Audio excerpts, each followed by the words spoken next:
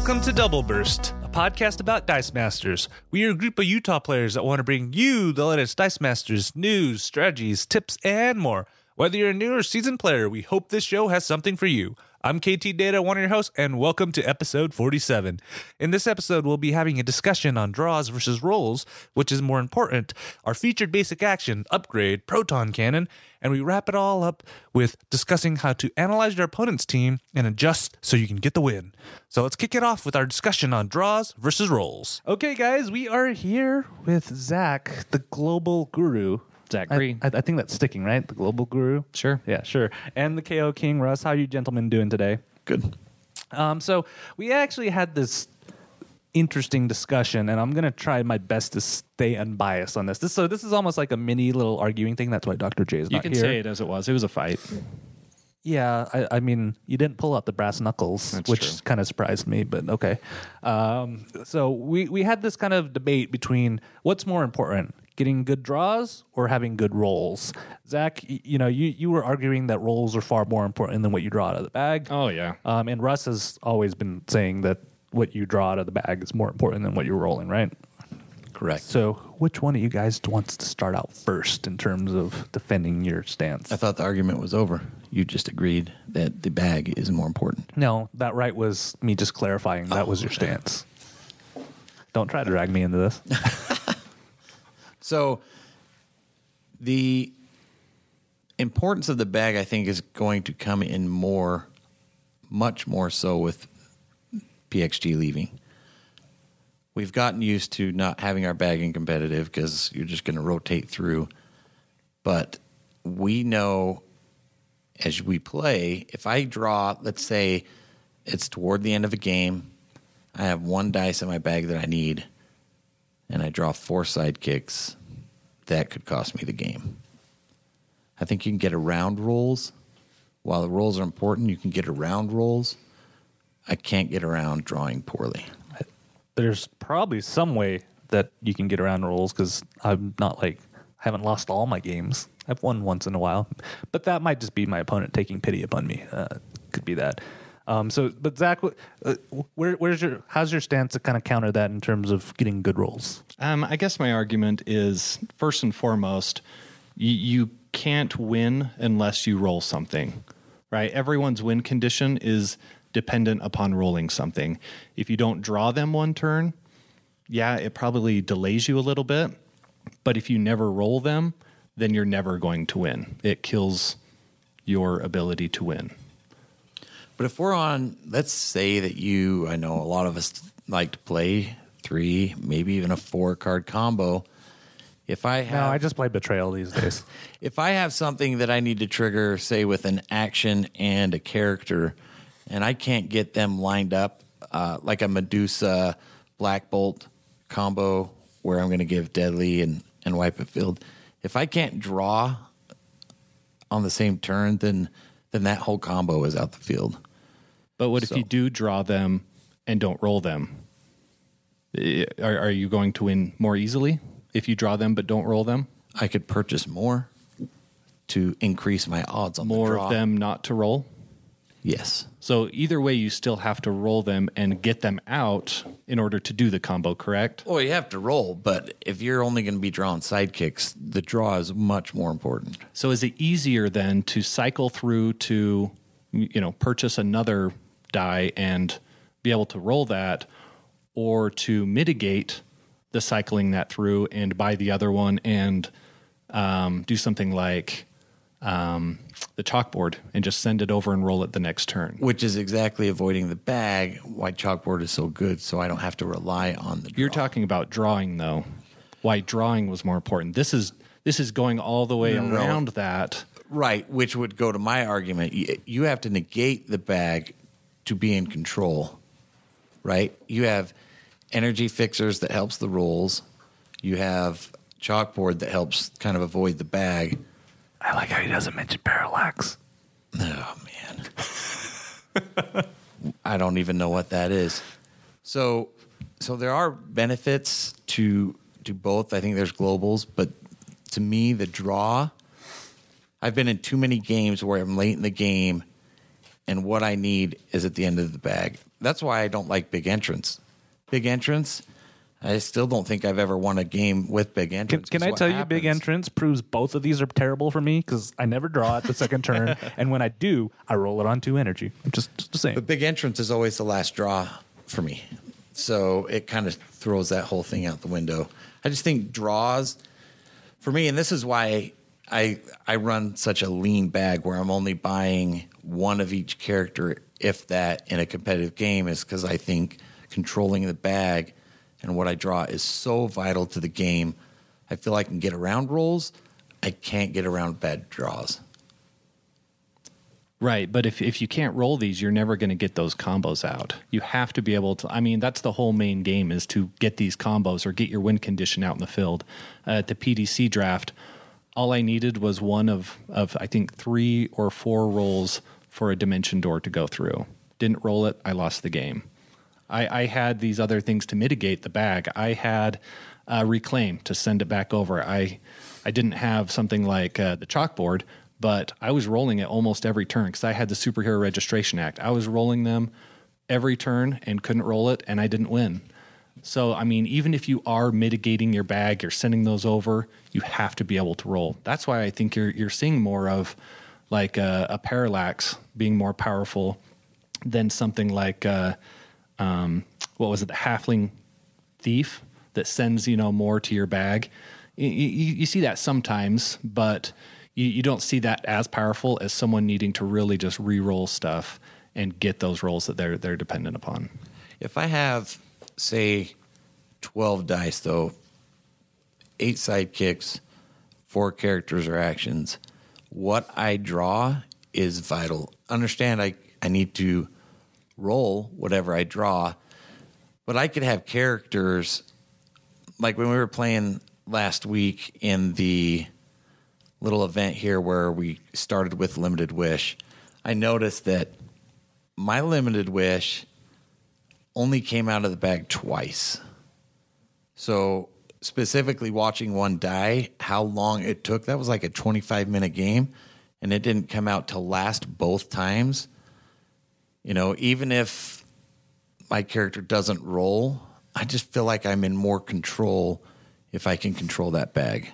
Obviously, you do need to roll it. Exactly. If you rolled everything perfectly every time, then do you need bag cycle?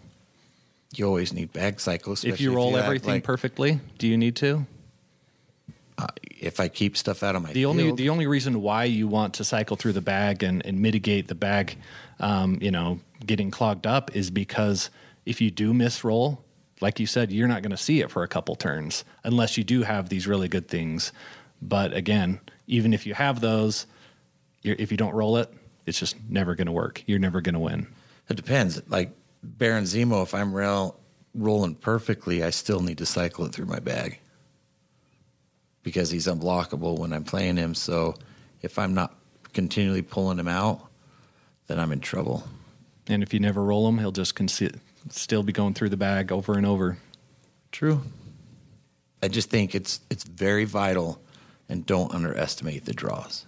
So yeah, I have to ask you, Zach, have you ever been in that situation where you're probably you're at turns, you're on that last turn, and you're like, I just need that one character that comes out, but then you pull out 4 sidekicks. What do you do in that situation? Well, that's a good point, because this last time we were playing with the Limited Wish, had to roll it, and I could not, I rolled it 5 or 6 times, right? And never rolled the Limited Wish. And we had a rule where you can't win unless you get someone in the field that you have. And can I defend that rule? Like, that was not meant to like stall your game out like that. That was initially meant to keep it so that your opponent just doesn't play like a full-on rush team and just tries to wreck you without even using Limited Wish at all. In my situation, it came down to I could win several times, but I could never get that character out because they didn't roll.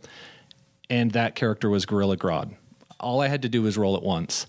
And there were several times that I would either not get it, the Reclaim maybe didn't line up right, where I didn't roll it and I couldn't immediately, use the Reclaim to send it back over. And so I had to wait 2 turns. But I knew and I could plan ahead and say, all right, I'm going to get this filled out, maybe some control units or enough blockers to delay it, because I know I will eventually get that character. Yes, it may be delayed a turn, but if I don't roll it, I need to plan for that. So when I do roll it, I win. And so I think it's easier to recover from not drawing it one turn to maybe getting it the next turn, as opposed to not rolling it forever. Well, if we're talking about like not rolling, so I'm always rolling energy, I could agree with that. But if we're talking about, because it's impossible to not ever draw what you will eventually, like unless they're amazing with Halfling Thief, right? Or somebody drops their limited wish dice and never goes back into the bag. Lysa Drac, is that the other one? Yeah. Those are the two that will clog your bag. Other than that, there's not a whole lot. Dr. J is going to be mad that you did not mention Killer Frost. Can I say that? So there are certain ways to clog your bag, but eventually, unless they're amazing at those, you will draw things. But you can never say for sure, I will always roll these correctly. If you told me I could have average rolls in a game, but perfect draws, I'd much rather have the perfect draws and average rolls. See, I would much rather have perfect rolls, because then you're getting what you need and you don't have But you're not getting what you need. You're rolling what you need, but you're not getting what you need. You will, though. Sense? You will get it. It's impossible not to just not draw whatever you've purchased. But if you draw 4 sidekicks at the wrong 15, time, 20 minutes how long does it delay you? Well, one turn, maybe 2. Have you seen how long? But see, let's roll that. But what happens though if you draw 4 sidekicks late in a game? That's like you lose a turn. If you have everything purchased that you need, and you draw, which I've done in competitive, 4 sidekicks, I just wasted my turn, and I got to hope that I live till the next one. It depends. I would have hoped if I'm drawing 4 that I have a plan for that, and I will be able to recover. Either I'm rolling sidekicks, I'm rolling the right energy using globals or actions, and I'm ready the next turn when I do draw it. Because one turn of drawing 4 sidekicks shouldn't make or break your team. But if you're at the end of that game and all you need to do is roll Gorilla Grodd, Beholder, something, I mean, that could literally make or break the game. It happened once. I won the Winifred once because all I had to do is roll 1 Beholder once, and I had that one turn. If I rolled it, I win. If I didn't, I lose. And I happened to roll it, and I won a feed. Right, but you had to pull it before you even got to the 50-50 chance of rolling it, right? Actually, it was in like the turn 5 type of thing. So I had one of 2 chances to draw it. So one of those 2 turns that I rolled that I would grab it, I just had to roll it. It didn't matter which one. They couldn't have beat you before? Correct. Random aside, how often do you use the pitch a card and reroll all your Destiny dice thing? All the time. Okay, just double checking. Yeah, that's right, guys. I play other games, and they're all dice rolling games, which makes 0 sense. All right. So as you guys can see, that this is kind of I'd probably say this is a stalemate. I see strengths on both of you guys' arguments, but what I want to hear is from all you at home. What do you guys think? Are draws more important or are rolls more important? And keep in mind, whatever you say is going to go directly into both of these guys' egos. So pick wisely, guys. Thank you so much for just having this debate, and I'm glad we didn't get bloodied or anything. And we will have both of you guys on later on in the show to talk about another, I think, important skill in this game that everybody kind of takes a little bit differently, and that's how to analyze your opponent's team and how you respond with your team. Okay, guys, we are here with the KO King and Dr. J, so you know it's going to be an interesting segment. I don't know what we're talking about, but you're going down. It is time for our featured basic action, which is upgrade Proton Cannon from the Iron Man War Machine set. If you're not familiar with it, it is a 2-cost basic action, and it reads: target character die you control gains Overcrush, and KO that character die at end of turn if it isn't a fist character die. So first, let's start off why you would want to use this card versus a Hulk out, because that's also a 2-cost and does essentially the same thing. There's no benefit to it at all. I mean, it's a really weak version of Hulk out as far as I'm concerned. Wow. Wow. We started early this time. Like, we didn't even, what are we, 30 seconds in?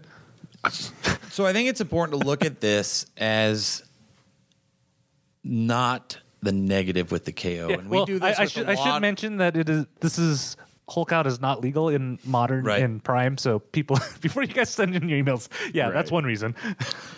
We see a lot of cards in the game that have a if this, and we take it as a negative. This is a perfect example of it. I think a lot of people will read this and say, well, if I don't put it on a fist, then it's going to KO my character, and I'm not running fists. That's actually why I run it on one of my teams. So you guys know one of my favorite teams, or one of my favorite characters, is rare Miguel O'Hara, who has fast and he's his fist. This works so awesome with him. Yeah, Overcrush and Fast together is a devastating Right. combo. So, yeah, that would work really well with him. So actually, my favorite character to put this proton cannon on is a Bolt, and it's Nitro, the common that he when he's KO'd, KO character of your opponents with this equal to or higher defense. So I'm overcrushing him. He doesn't have the best stats, but he has decent stats. Overcrushing him, and then if they block, it's going to KO.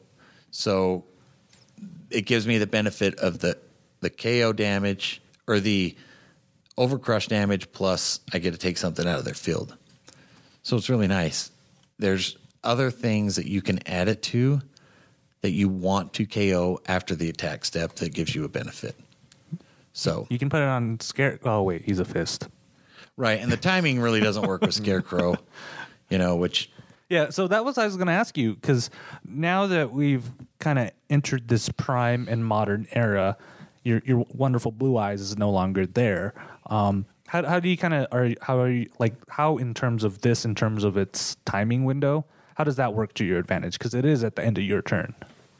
So specifically with proton cannon, it's things that you want to trigger at that time. For instance, I think another one great to pair it with is Tony Stark, the What If, which I think is another card a lot of people read and it doesn't seem that good. But when Tony Stark is KO'd, he deals damage equal to his attack divided among any number of target opposing character die. So I put proton cannon on him. He's let's say level 3 at 7. He's a 5, 6, or 7, but level 3, he's a level 7. He's 7 attack. I give him Overcrush. They're gonna, No matter what they block with, I then have 7 to disperse among my opponent's characters, so I can hit Overcrush and wipe the field. So there's an added benefit there. There's also Slash, which I've tinkered a little bit with from Turtles. When he's KO, deal damage equal to the energy that's in the reserve pool. So a lot of times they don't have energy, so I like to pair him with is it Magneto, the Phoenix Force Magneto that re-roll. Then they have energy. Then you KO Slash. And then they take that damage plus their field was wiped. So you're looking at stuff that kind of end of turn KO, which is nice. So Yeah, I love the upgrades in general just because they're energy specific, and so I feel more safe bringing the proton cannon than Hulk out. If I have a team that's got a lot of fist characters or my opponent doesn't, it's just you're planning for your own team and it's tailored to your team, and your opponent it's less usable to them. They can't just be like, oh, well, I'm just going to buy up all your basic actions, because that might end up hurting them. So this is a great example of a basic action where if your team is designed to use it, it's going to help your team out a lot. If your team's not designed to use it, it's going to hurt it. And I just wouldn't be fearful of running it, and don't be fearful of purchasing it. If you have a character with high attack stats, I think it's worth the KO. Yeah. If that makes sense. Because there are actually some characters that have high attack stats, but their defense is already low. So you're really not Like a goblin attack force, but you're he's not a fist anyway. Yeah, you're not really losing anything at that point, right? Because it's going to get KO'd either way. So why not do this and have a cheap way of applying Overcrush to it versus let's say a rare Mary Jane where she can give Overcrush, but she has her own stipulations. One, fielding her, and then it can't be a villain, which I had to remind you the other day a couple times about. Right. But then she's also an example of where this would be good because she has a when fielded. So this is an ability to kind of. That's a little meta, man. Giving a character that gives Overcrush so you can KO her so she can give Overcrush again. But you're gonna KO the other time occasionally use this against Dr. J's Doomsday team is when I want one of my characters KO'd because I don't want them in the field to go to my bag, if that makes sense. Yeah. So there are those times when KO and prep area is better than in the field, which sounds strange, or, so make sure that you're using it to your benefit. The KO is okay. Don't be afraid of KO. That's what I'd say. There are times when I'm playing Rust with my Doomsday team and he brings this and I'll buy it and use it on my Doomsday, not for the Overcrush necessarily, but if I roll him on level 1, I don't want him on level 1. I want him on a higher level, and he's got an awesome win fielded ability. So you put it on him, and then he gets KO'd. So the next turn, you can just re-roll him, hopefully on a higher level. You get to use his win fielded effect again, and then, it's just a good way to cycle those big. And sometimes, he himself has pretty high attack, so you may just. Oh yeah, he tops out at 7/7. Yeah, you may just want to just attack and all right, here, take that Overcrush damage. Yeah. So in general, and this goes for, in my opinion, all the upgrades. Take the second line that is meant to be a negative and use it as a positive. I personally like Proton Cannon better than Hulk Out simply because how I play the KO effect. It's less versatile for your opponent, Right. But you're ready to use it. This is Russ's personal crusade in this game. Is every time that there's a card that has an awful ability or like a caveat to it, he's like, I'm gonna build a team around that and make it good. And so there are times when if you think a card is really, really bad, you might be able to make it work on the right team. Yeah, and I like how it's cheap and stuff. And you want to know my favorite way of using this? And it's only one specific time too, and it was during the PDC. I knew this was going to cost me the game, but I still did it. I sit down across from Russ. He has his awesome team that relies on Overcrush. You buy them all. I roll 6 energy. I'm going to buy all of those. I knew that was going to kill me in that game. I still did it, and It was Russ's very reaction was just made it worth it. It was worth getting that loss just to see Russ's reaction. That PDC, I did the same thing, but I bought all of his heroic defense. Yeah, right after me, so he's already bitter about it. It was awesome. And also, I would say this works really great with heroic defense, right? Because you automatically get that KO. So you're guaranteed to get at least one life gained that turn. So. All right. So we want to know how you guys feel about this upgrade Proton Cannon. By the way, I love how they do the upgrade and then just have one for every energy. Plus, it's from the arts from Armor Wars, which I love. But we want to hear from you guys what you guys feel about this. Shoot us an email, doubleburst@ktdata.net, or leave it on our Facebook page, facebook.com/doubleburst. Gentlemen, we'll have you back in a second to kind of have you sit down and walk us through your process when you sit down against an opponent and you see what their win condition is. Okay, guys, we are back with the full crew. We have the KO King over here doing something, I don't know. Ken Bull, Zach, and Jared. How are you all doing? Good. Doing good. So I'm actually excited for this because this is actually a good segment that we're doing for our roundtable. It was suggested by Reddit user Ross Foss. I like that name; it rhymes. But he asked us if we could do a segment on what you do when you sit down in a match, and how do you identify your opponent's win condition, and how you adjust your play to kind of counter that win condition and give you that edge that you need to win the match. Of course, right? So who wants to kind of start out first? Because I know everybody has a little bit of a different approach in this. So the difference between Dice Masters and other games like Magic, things like that, is that you can see their whole team up front. And if you know all of the cards, then you can kind of analyze that and figure out their strategy. Yeah. So or at we least have some of an the key, advantage. at least some of the keywords too, right? You may not know all the Overcrush characters, but if you see that keyword, you're like, that might be Sure. something they're doing, right? Yes. Another thing along with that is obviously you need to know kind of how a lot of the abilities work, but also be conscious of the basic actions and globals. Some people forget about looking at those things, and they can be a big part of teams. And so if you're looking at those things combined with their characters, you should be able to figure out what their win condition is, and then you can then adjust your team and your play based on that. So what I do is I sit down and say, I hope I roll characters this game. But anybody else who's better at this game than Yeah. So one thing that I do whenever I sit down across from somebody, the first thing I do is I look and ask them what their globals are, if they have any, And then I look and I see what their basic actions are, because lots of times basic actions are going to tell you what their win condition is. You know, playing in the PDC draft, when I played against Zach, he had Dimension Door. I instantly knew Dimension Door is part of his win condition, or, you know, that's going to be the easier road for him to win. And so I played that game by buying up his Dimension Doors so that he couldn't use them against me.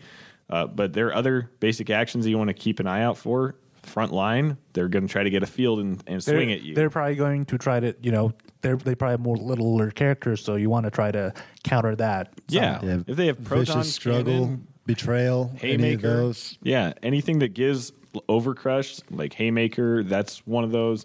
So really pay attention to the basic actions, because the basic actions are going to tell you what it is they're going to try to do. If they bring support basic actions like Mutation or Magic Missile, I mean, Magic Missile can be used as a win condition, but it's usually not. If they bring those, then you're going to want to look inside their character cards to see what their win condition is. See if they have any big, massive characters like Gorilla Grodd with like big, you know, all-encompassing abilities, heavy hitters. That's what you're going to want to look for. You know, and like, so say with, and some specific cards like, you know, that King Shark that gets the Overcrush and the boost. What I do is, okay, I see that. Then I'm looking, what are his crossover characters that he's going to try to buy to make that work? Yeah, try to, if you can, find the combos in their cards, and that'll, I think, illuminate a little bit of what their win condition is going to be. I'll give you guys a hint. If you can play Russ, just look for all the cards that say when KO'd. If you're playing Russ, just give up trying to figure it out and wait till he tries to do it. So for competitive, and this is going to sound funny, but the first thing I do sitting across from an opponent is figure out what I want to steal. So, because I'm usually playing... Start with their wallet. It's like, oh, I hope he buys that Red Dragon. Come on. Right? So I am trying to figure out what my opponent is trying, what I want to take from my opponent. And then as the game starts, I'm trying to get Goad them into buying that character. Right. I mean, it sounds funny, but I'm trying to get them to purchase the character that I want to buy, and then I want to time it so I can get my Scarecrow at the same time. Whether it's, you know, something like a Bard or a Red Dragon, whatever it is, I'm going to somewhat play sheepish to put things in the field that make them seem like they're going to have the benefit, and then I pull out my Scarecrow and take it when I want to. And it doesn't have to be, you know, Scarecrow, like steal something, but you can look at your team and say, all right, what on my team can hurt them? Yeah, and sometimes it could just be the same thing they do. Like, I know for Delayed Blast Fireball, if I see my opponent buying it that turn, I am going to do whatever possible to buy one my next turn, because I know the timing's going to... Usually the timing ends up working out where they'll play theirs first, but then you'll have yours after theirs has already triggered. So it kind of turns the table on them, and especially with a 5-cost action, it's gonna hurt. Right, and most of my competitive teams, I have, say, 3 to 4 cards that I am going to play based on what team I'm playing against. So when I play, say, Jared, it's going to look much different than when I play Ken. So when I sit down, I'm looking at which direction I want to take. If I'm sitting across from a ring team with, say, my Controlled by Death team, if I'm sitting across from a ring team, I'm actually going aggro, and I'm going Blue Eyes, the actual character.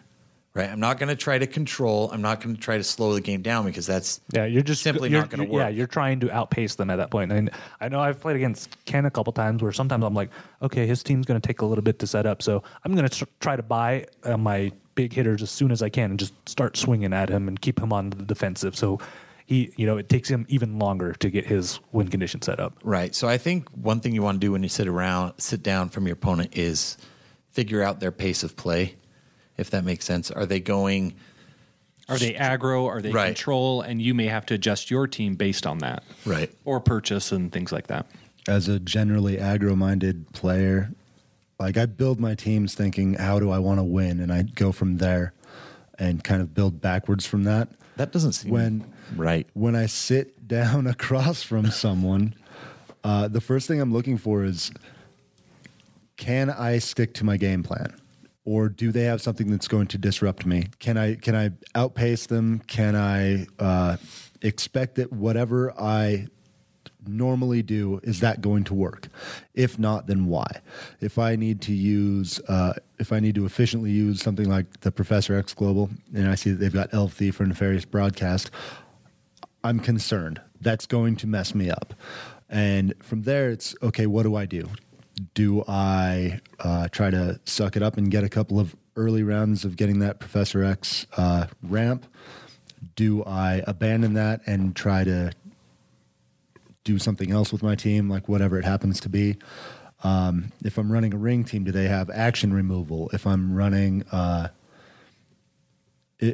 some big combo, do they have some way to lock it out? Whatever it is, I'm looking for if I can stick to my plan.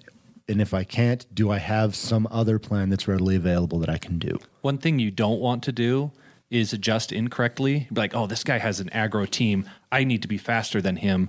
But you do not have an aggro team. And it would not work. Yeah, your combo takes like 10 characters on the you're field, trying to be aggro and just you're playing their game and you're going to lose. So you need to know how to play maybe your team against an aggro team, a control team, and be able to adjust in a way that your team can work. Usually you need to have more than one win condition, maybe one way against a control team, one way against an aggro team, for example. Yeah, and that actually comes down, especially when you're going to competitive events. Don't just throw your team together like the night before. Well, and drafts. I think you use this the most during drafts because you're playing a lot of different teams where you've maybe never even seen this character or played with them. No team is optimized at all. Exactly. And so you have to really be quick thinking and say, all right, how am I gonna adjust to this? You buy it's all fun. the trusted friend dice. I think it's fun in a draft when you can pick out your opponent's win con that they don't see. You know, there's plenty of times where someone builds a certain way and they go, I'm going to use these 2 or 3 characters to win. And you look at it and you go, man, he would have stomped me if he would have bought that one. One of that. Yeah. It would have ended the game. They would have won in half the time. They didn't buy it. I ended up winning, you know? That was one of the things that happened at our one of our other PDC drafts. It was me and Yuri were in the finals. And man, it was a lot of this, seeing what the other person was doing and then adjusting. So the first game, I mean, I got out my uncommon Hydra Bot, which gives all Deadpool characters fast, and I used that to put the pressure on him and to take out his field without worrying about mine being taken out, and I beat him. Well, the next game, he knows what my strategy is. So what he does is he buys Lockjaw, you know, and is using that to KO my characters because they have all low defense, and he's getting Hydra Bob out of the field. Well, I see that, and so I buy Lady Bullseye, thinking, okay, I'm going to field her. I'm going to force Lockjaw to block so I can get him out of the field. That happens, so I adjust to his Lockjaw, and then he buys Miguel O'Hara, who has fast, and so I use Lady Bullseye, forces Lockjaw to block, and then he double blocks with Lockjaw and Miguel O'Hara, so the fast takes out Lady Bullseye, and it was just this constant adjusting to each other's strategies, and he ended up winning the whole thing because of it. And so I think it's something that new players really struggle with, trying to adjust and not just stick with the same old routine. But there are so many different angles that you can look at your team. You know, there's probably 2 or 3 different angles that you can look at it. And if you are able to see all those things, then you're going to do a whole lot better in piloting your team. That's why, for me, top 8 cuts, 2 out of 3 is my favorite way to play this I totally game. prefer it, yeah. I will, and it may end up costing me, but a lot of times I end up playing a little slower, which is weird for me, as a 2 out of 3 You slow? starts. You're usually done in like 3 minutes, dude. As a 2 out of 3 starts, so that I start to see what my opponent's doing. Even if I give up that first game and I figure out their strategy and figure out how my team's going to do against it, I really enjoy that. The other You thing like baiting people. I seem to notice that. I do. I'm starting to realize that. So the other thing that I think is important when I sit down for my opponent, and this really happens, I think, with newer players, where their win condition is open to me as well. They're using globals and basic actions. I think probably the simplest is the Vicious Struggle, Luke Cage. It's like whoever buys those first is going to win. So, Right. you know, that's why you should know some of these more kind of common, I'd say, mutual win conditions that you can use. Right. So, and then you've got sometimes your opponent's ramp, like the Villainous Pact. Their ramp could be your win condition. So it's really important to sit down, analyze their actions, their globals, see how they can help you, see what they're trying to do with it. And if you have Scarecrow, figure out how you're going to help them buy their most expensive character to kill them. That actually came up recently. I was watching a game where somebody had brought Villainous Pact, and 6 out of their 8 cards were villains, right? But they only bought like 2 of the villain dice, and they were buying them off the other 2 cards that weren't villains. And the whole time I was sitting there, I wanted to like scream in the other player's ear, like, buy Villainous Pact. I mean, adjust your play and buy that, and you're going to totally win, because even though they had a ton of villains, they weren't in the field. And so you always want to look and reassess the whole situation, the whole game, and say, is there something else I can do to gain the upper hand? Adjusting your play is so big in this game. You see globals that players have brought, like Energy Fixers as an example, and they're worried about the Energy Fixer. They sit down from their opponent. Their opponent has no crossover characters, and they have Merlin as an example, but they don't go for that. Yeah, they don't go for Merlin because they're worried about all the other stuff. When Merlin's a win condition because they can't block him. So many people get caught up in their their win condition. I this is my plan, I'm going to stick to it, but not realizing your opponent has that perfect basic action or perfect global that's going to make your team win maybe a turn or two faster. Yeah, I was playing against Steve. I can pick on him because he's not here. He had Natalia Romanova with Limited Wish, got it turn 2, and had it out every turn. I brought what's the new D&D distraction global? Blink Transmutation. I brought that, and he didn't use the global to attack with her and bring it back. And so he kicked my butt, so I can also say this. But he would have won probably 3 turns earlier had he just attacked and brought her back and done the 4 damage. I mean, he still won, but he could have won easily 3 turns earlier probably. Yeah, I know a couple people who's done that against me, like, Dr. J. I don't know what you're talking about. I always optimize my play every time. Yeah, one time I was playing against Dr. J. We both were playing Overcrush teams. I had brought Kona Cold, and then Dr. J, on the last, 3 turns before the end of the game, he could have won it there because he rolled 4 fists, and for some odd reason, he just decided to re-roll It's them. because you have a wall that covers up your basic action cards and you can't read them, okay? Kevin's got this little thing, this little tray that he sets his stuff on, and half of his basic actions are always hidden behind this little wall. And I couldn't see the global. Yeah, because you don't know what the basic actions are or globals in this game. Especially when it's a reprint. Hey, man, you got to see that red text. You got it. It stands out. I will say, make sure, because I am so bad at this, you guys know, in casual, that I am so worried about a combo or making something happen. If you're in a competitive tournament, don't get stuck saying this is how I win. Mm-hmm. Right? Yeah. You're just trying to deal them damage. I mean, I've had games with Kevin where he's like, "Are you going to attack?" And I'm like, "Oh yeah, there's an attack step in this game." The first couple times I played you and I didn't know you that well, I'm like, is this guy just toying with me or something? Like, if he just attacks, it'd be over. Another interesting thing that I run into, especially playing Russ, is he does, like, sometimes you don't see, that you have this really simple, easy win combo against somebody, and you're trying to pull off a combo. Or you're I need trying to get use the right all pieces out. 10 dice I just drew this turn. But you might have like a perfect counter to your opponent's team, and you just need to see it and just go with it. Buy the Combos Baron are Zemo important. and attack with the Baron Zemo. You don't need that Nightwing. You just attack with Baron Zemo until they're dead. Hey, we're going to make that Dick Grayson work. It's Dick Grayson, by Combos the are way. important. Yeah, and maybe most games you need all those pieces out to win, but sometimes I know you you just guys. don't. Everybody on the team gets very frustrated watching me practice because everyone is always saying, Nah. "Just attack or just buy." And I'm like, Because well, you that don't doesn't win do unless your me. combo goes off. You're complaining the whole rest of the night That unless your doesn't- combo goes I know. off. I went 4-0, but I didn't get my combo going off. That doesn't help me practice. I need to know if it's going to If work. you I win, don't- you've practiced. No. You know how to win. You don't have to have a 4-person die combo but I need to see if it works. That's important. to win, or just to win, 'cause I because wanna you don't win unless your because I combo want to goes win off. later. I don't want to win. Right If it's now. harder, I wanna if win it's later. harder to pull the combo off, if it's harder to pull the combo off than it is to just kill your opponent, like maybe you should rethink the combo or scrap it and start well, fresh. maybe the combo is more fun than winning. Maybe we should like start a new game called Combo Masters just for Russ, and we'll get all the invincible characters for you, and then like the whole game is like you can't win unless you pull off a crazy. The more combo. confusing that I can make my team makes it more difficult for my opponent to sit down and try to analyze. And that's the other side of this, right? If you come with Right. just a crazy combo that no one would expect, they're going to look across and look at your team and be like, "What is going on here?" And they're going to look at it for a few seconds and just give up. They're not even going to try to figure it out. Remember my saggy red hood?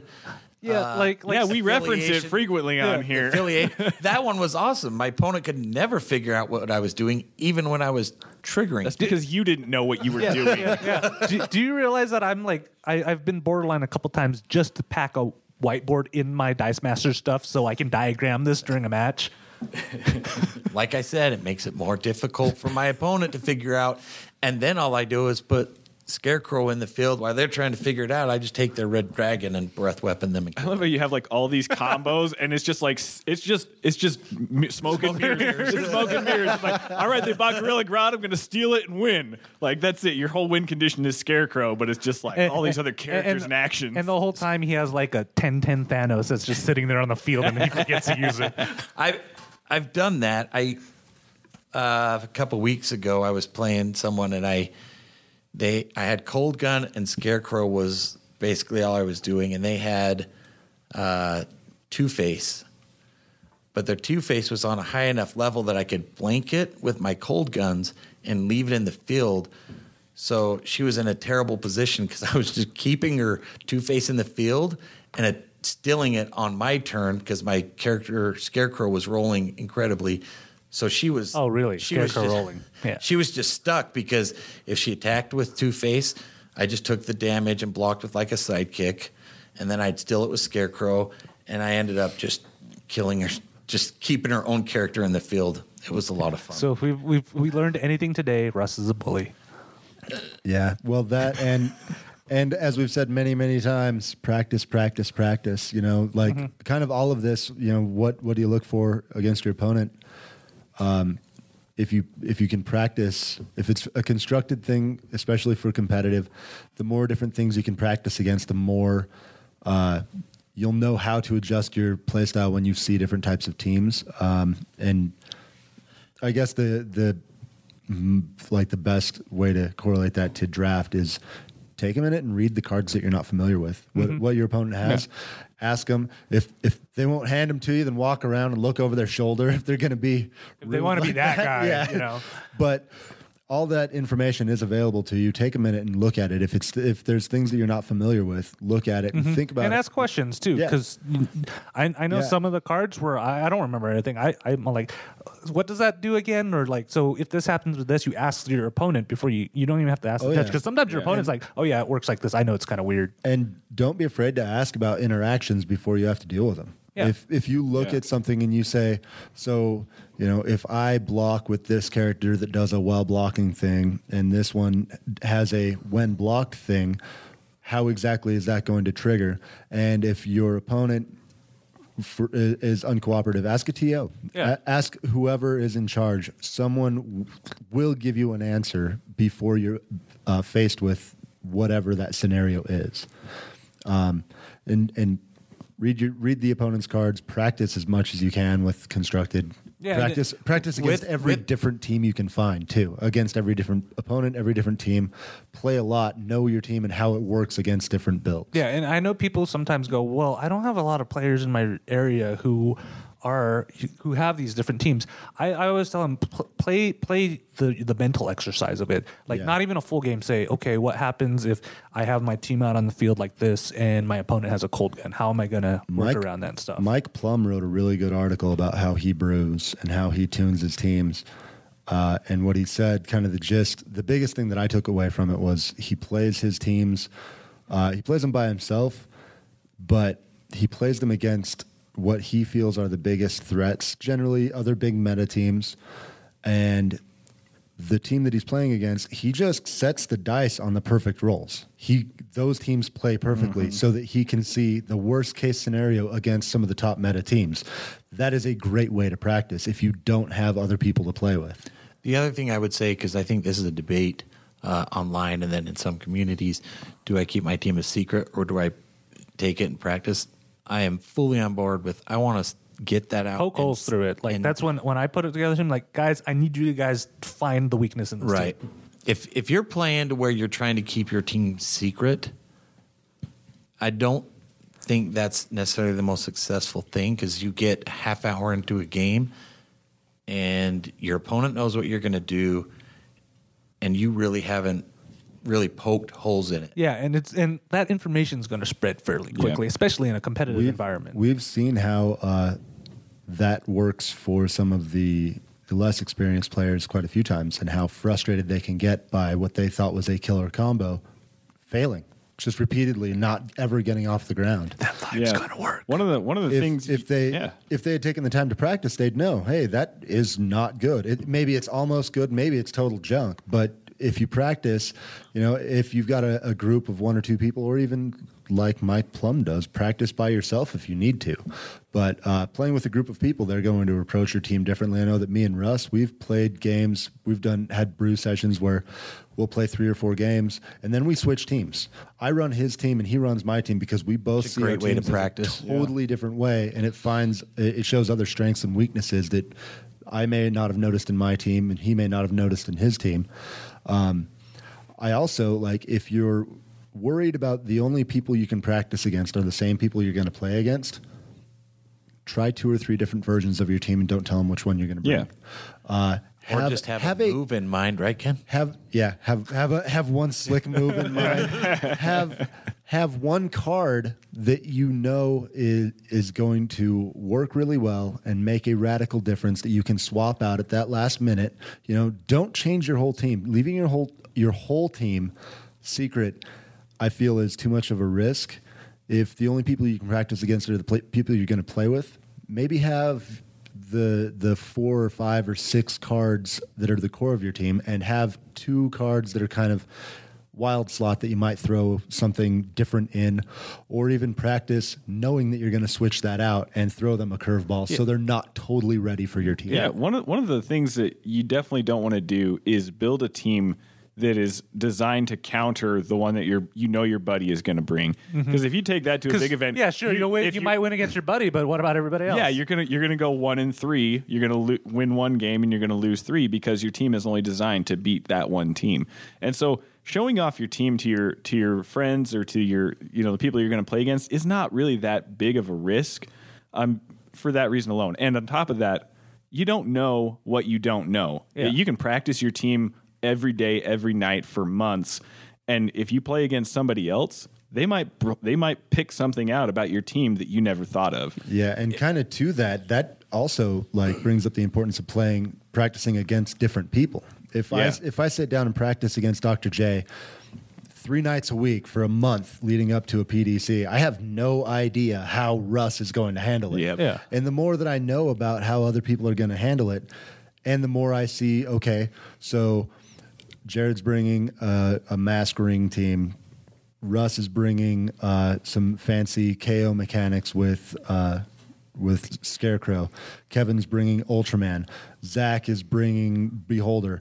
I know that I need to be ready for those 4 archetypes and a bunch of other things. Yeah. Whether they're all ready for me or not is kind of irrelevant, because I know I've got to be ready to some extent for each of them.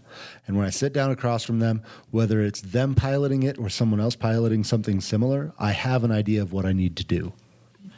Yeah, like I'll give you a good example. So the first PDC I ever that was probably a month, maybe 2 months after I started the game. I didn't know you guys really that well. I had built together a Avengers team using Green Goliath and everything else. That entire PDC, I bought Green Goliath and waited for it to cycle through my bag. You know what one of my basic actions were? Polymorph. Like, Yeah. because I was like, well, yeah, I was only looking at the globe. Like, yeah, sure, I can spin them up. Make sure it's useful for me. It never occurred to me once to use polymorph to get Green Goliath into the field earlier than that. And if I had practiced with somebody or talked to somebody about it, you guys probably were like, hey, you can do that, right? And that probably would have changed my games and made them a lot faster than sometimes, because I knew some of them were just like a slog going through. I would say this: if you have a team and it works too well, let's say you're practicing and it's just stomping and you haven't found the weakness. Whenever I have one of those teams, I'm like, I need to figure this out because it shouldn't be this good. Something's wrong with it. Yeah, I feel like that a lot of the time that tends to be a big fish in a small pond Right. problem, and you need to get it out into bigger waters and find something that'll answer it. Right. What makes this game so good is there's counters to everything, right? Even the super meta teams, if there was a build specifically to counter that, you can do it, right? Yeah, and with some of the really, really good meta teams, you run into that. Right. I can counter that and do nothing else. Right. Yeah. But you can counter it. But, we've talked about this in team building. My teams are pretty layered depending on what I'm going to go against. And if I'm not practicing, just like the last WKO, I hadn't practiced my team. I knew it, and I'd played it a little bit, a couple days. But, when I am playing my Controlled by Death team, I have to play 2 or 3 weeks just playing that so I can get in rhythm and I understand what's going on and what to do. And that's kind of how I play. If I'll be honest, I don't do well with Guy Gardner or Bard. I don't know how to play. Yeah, those. if you want to practice your WKO team, do not let Russ play the meta team across from you. Because it'll be like turn 12. Bard still won't have been purchased. He will have never used Parallax once to reroll anything. Yeah, Guy Gardner has 1 die for some reason. I'm always asking you guys all what of the am I basic supposed to actions do? are I don't bought. know what to It's buy. just What am I supposed to buy? I don't know. It's really kind of sad. I've won one Guy Gardner team. Alex walked me right through it. I won one Guy Gardner game, and it was one where I was playing against Ken's wife, and it was this event where we had to swap characters, and she took my Zombie Magneto, and I got her Guy Gardner, and I just bought all the Guy Gardners, and she didn't buy Zombie Magneto. But that's the only time I've ever won with Guy Gardner. I won when Alex step by step walked me through it. Oh yeah, Yeah, while playing Alex too. The whole time I was like, that doesn't sound right. That doesn't sound right. And he's Why just would like, you do "Just that?" Do it. Stop attacking all the time. This can't be right. All right, guys. I always love seeing your guys' take. If you guys ever come to Utah and play against us, you'll notice that when you play against all of us, it is a different experience between all of us. We could all be playing the same team, and you'd get a different experience just because we approach it differently. So, again, big thanks to Ross Foss for giving us this topic. If you guys have any ideas for topics, or if we didn't mention something about this topic, let us know. Shoot us an email, doubleburst@ktdata.net or facebook.com/doubleburst. Gentlemen, thank you so much. And this episode is going to be posted after Easter, but all of you have a good Easter.